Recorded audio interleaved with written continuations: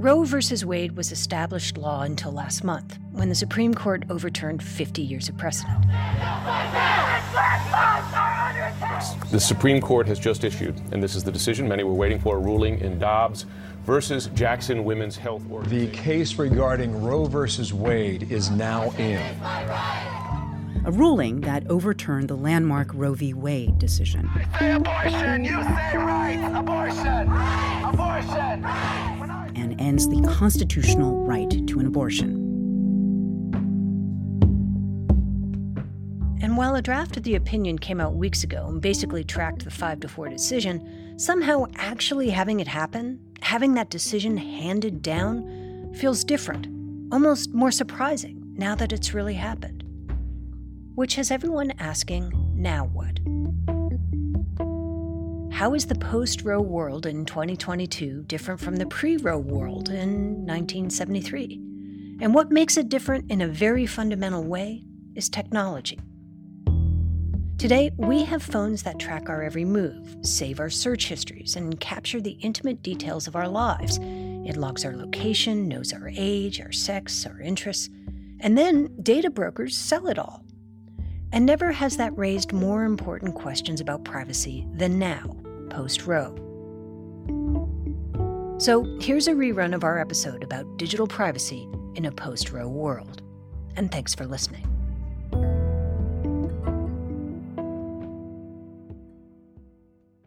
It began in Starksville, Mississippi, a college town about 125 miles from Jackson.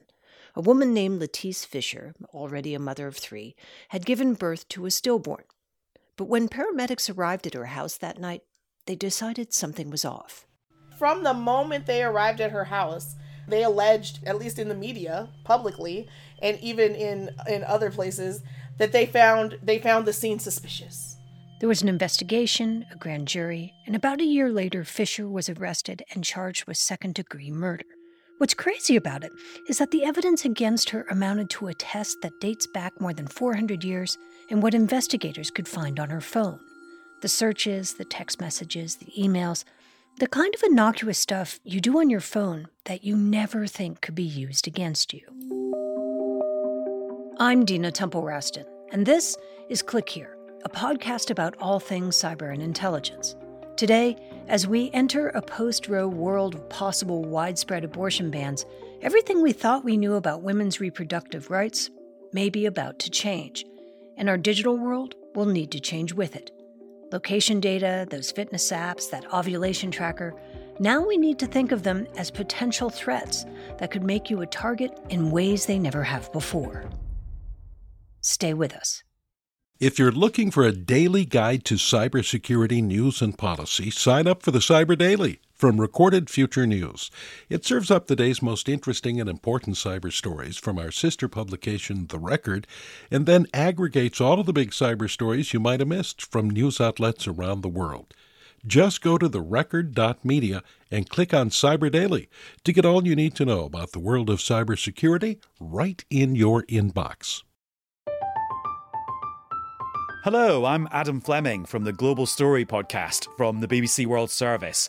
We are looking at Lina Khan, the face of the US government's battle to regulate big tech. She's already redefined the way we talk about monopolies. Now she's taking on the likes of Amazon and Meta. But who is she, and will she win? The Global Story brings you fresh takes and smart perspectives from BBC journalists around the world. Find us wherever you get your BBC podcasts. Lori Bertram Roberts first heard about Fisher's arrest from Facebook. I get a Facebook message. It's not even a phone call. I get a Facebook message with a link to the story with Latice's mugshot on the front of the story. If you Google the mugshot, it's heartbreaking.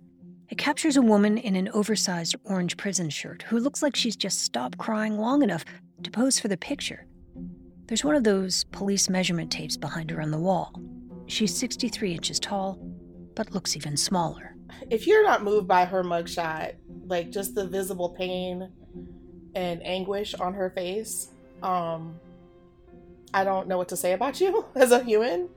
I was just so disturbed by that picture. The mugshot and the story made national headlines, and Roberts found herself in the middle of the case.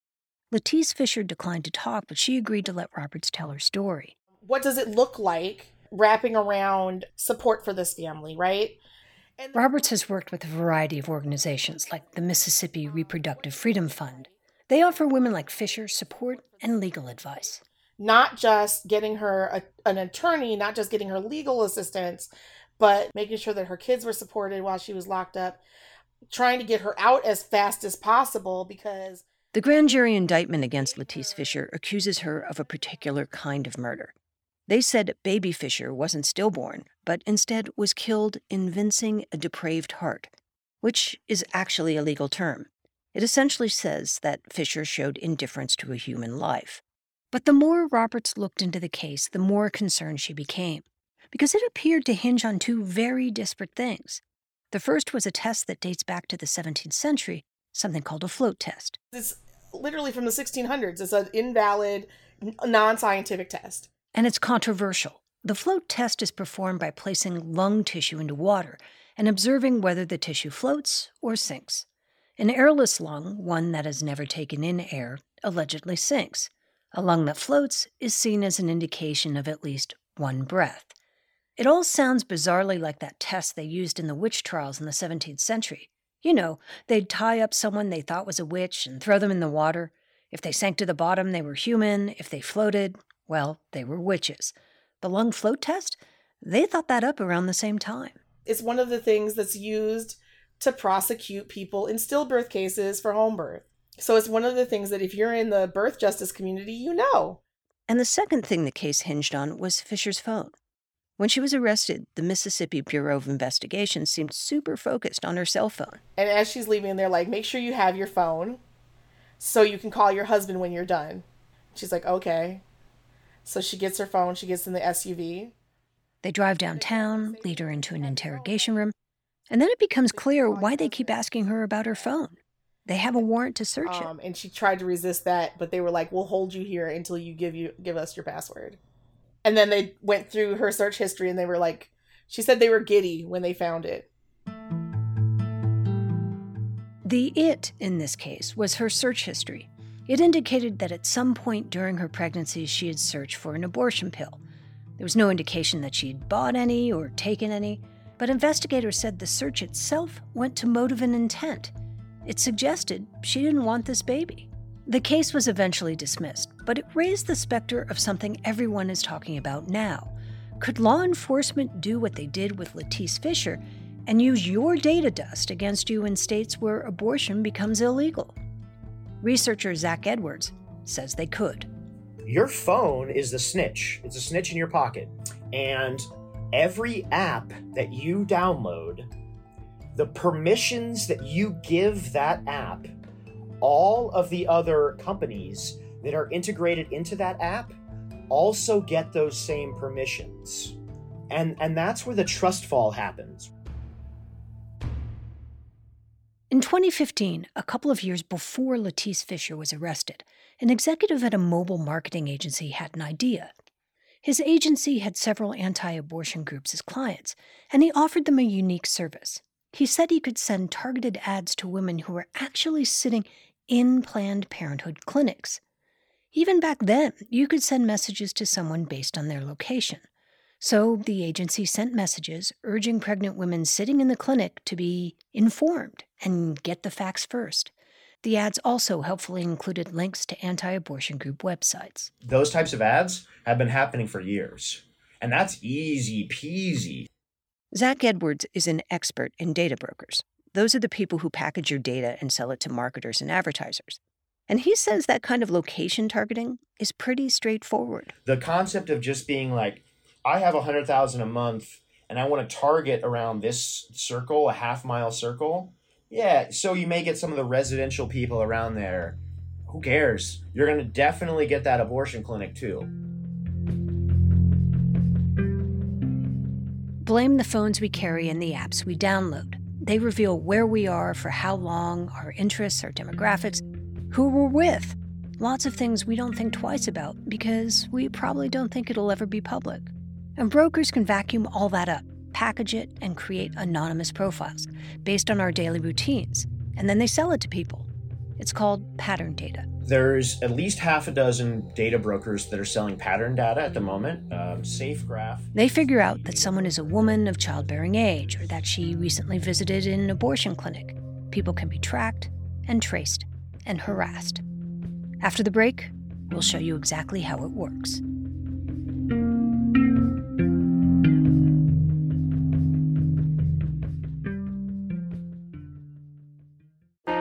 Politics has never been stranger or more online, which is why the politics team at Wired is making a new show, Wired Politics Lab. It's all about how to navigate the endless stream of news and information and what to look out for. Each week on the show, we'll dig into far-right platforms, AI chatbots, influencer campaigns, and so much more. Wired Politics Lab launches Thursday, April 11th. Follow the show wherever you get your podcasts.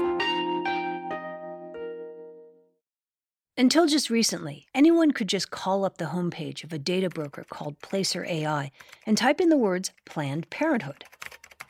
And on your screen, the location of all the Planned Parenthood clinics in the U.S. would appear.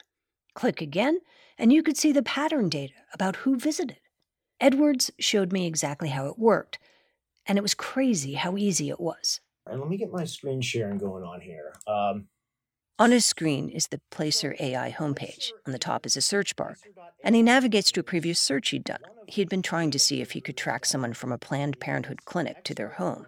And on his screen, it looks like one of those satellite images from Google Maps. He zooms in on 3 houses set in a velvety green field.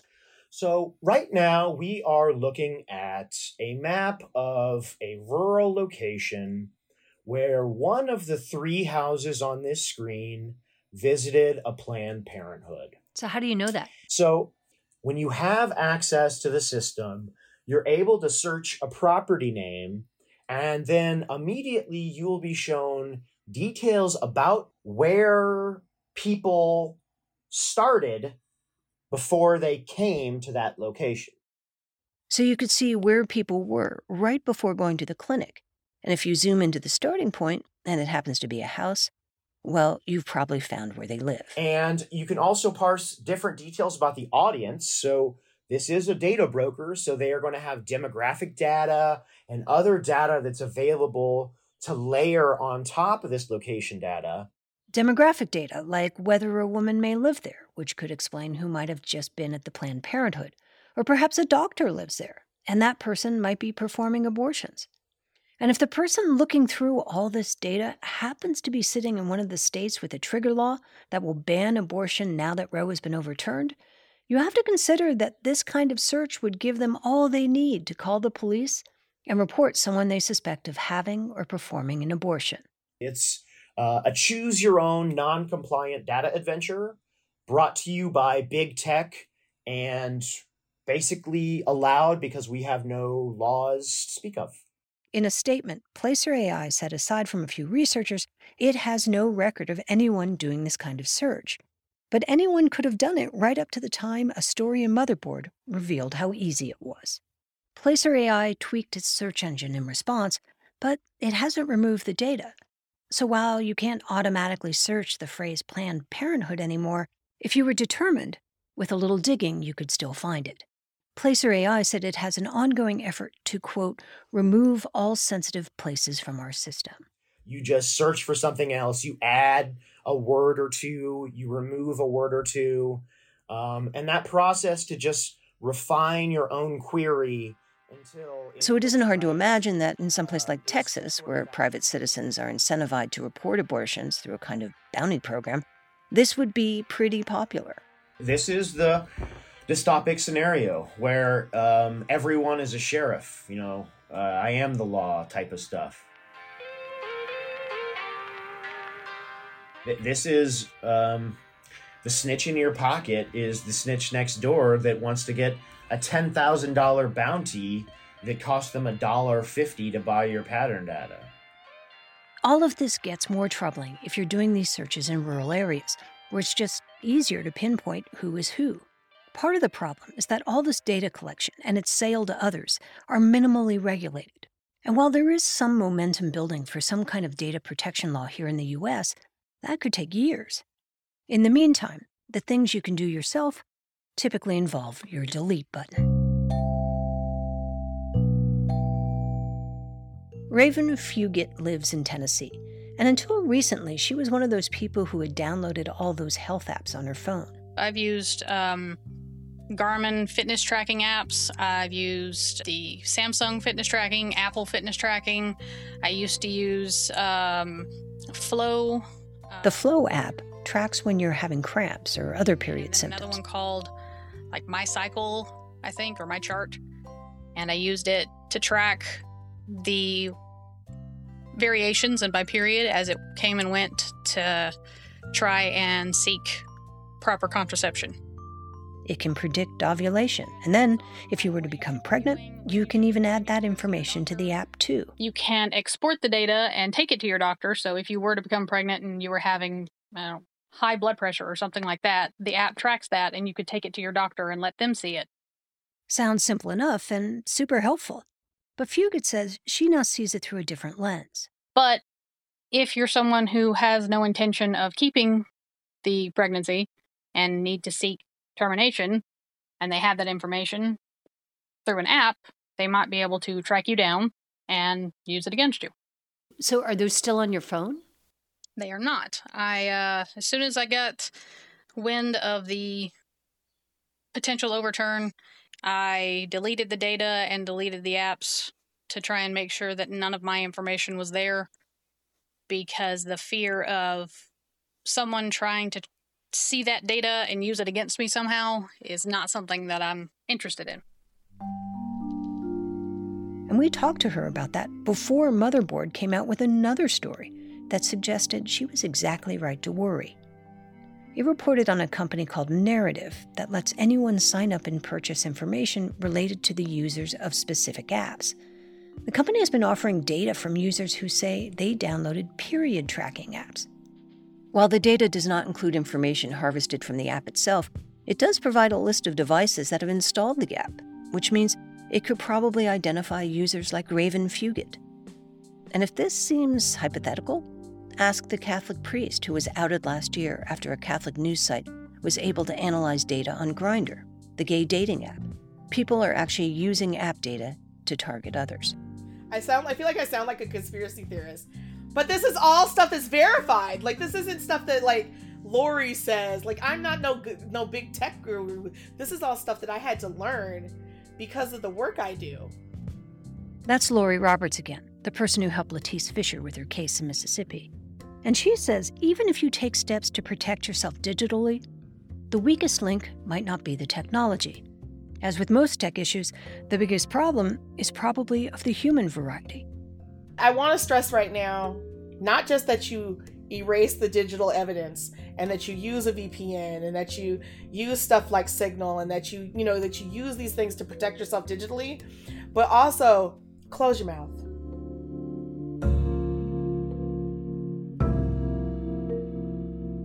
This is Click Here.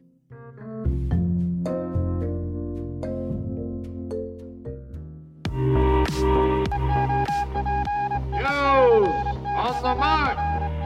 Here are some of the important cyber and intelligence stories of the past week. Chinese hacking groups appear to be targeting Russian government and telecommunications companies. According to a new report from Sentinel-1, the Chinese groups have been using a decades-old malware program to take control of Russian computers. Sentinel-1 said it found Microsoft Office documents and phishing emails pretending to be from Russia's Cybersecurity Response Center, known as RU-CERT. Unsuspecting victims are clicking on the emails and unwittingly giving the hackers access to their networks. Apple has given iPhone users a preview of their new lockdown mode. It's designed to thwart zero-click spyware that can turn your phone into a pocket spy. Lockdown mode will be rolled out in the fall, and it'll be optional. The downside? It will greatly reduce some of the iPhone features you enjoy in exchange for guarding against spyware programs like NSO Group's Pegasus. The mode is meant to protect human rights workers and researchers by limiting the available attack surface adversaries can compromise. And finally, a pro-Russian cybercrime group appears to have attacked the congress.gov web domain and briefly took it offline. KillNet, a pro-Russian hacking gang, has launched a series of distributed denial-of-service attacks against targets seen as hostile to Russia's government. They posted a video that included a 502 error message saying service was unavailable. It was placed right next to an image of President Joe Biden.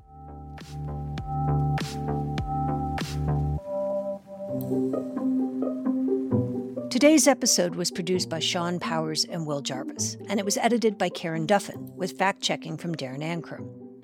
Ben Livingston composed our theme and original music for the episode. We had additional music from Blue Dot Sessions. Click Here is a production of The Record by Recorded Future. And we want to hear from you. Please leave us a review and rating wherever you get your podcasts, and you can connect with us at clickyourshow.com. And since you stayed until the end of the credits, a little something extra from Lori Bertram Roberts. This is a true story. I had a reporter contact me from overseas, right? And they go to text me, and I text them back on Signal, and they said, "Oh my goodness, you use Signal? The only contacts we ever have that have Signal are in war zones." I said, well, what the hell do you think is abortion rights work in the U.S.? I'm Dina Temple-Raston, and we'll be back on Tuesday. Do you want to read more of the kinds of cyber stories you hear on Click Here? Then check out our sister publication, The Record by Recorded Future. The Record provides 24/7 cyber news, featuring breaking stories from reporters in New York, Washington, London, and Kyiv, just to name a few. The Record's stories are regularly cited by The Washington Post, Politico, and Wired, and it was voted one of Fast Company's most innovative companies of 2021. See for yourself why it attracts hundreds of thousands of page views every month. You'll find more at therecord.media. And thanks. Looking for more of the cybersecurity and intelligence coverage you get on Click Here? Then check out our sister publication, The Record, from Recorded Future News. You'll get breaking cyber news from reporters in New York, Washington, London, and Kyiv, among others. And you'll see for yourself why it attracts hundreds of thousands of page views every month. Just go to therecord.media.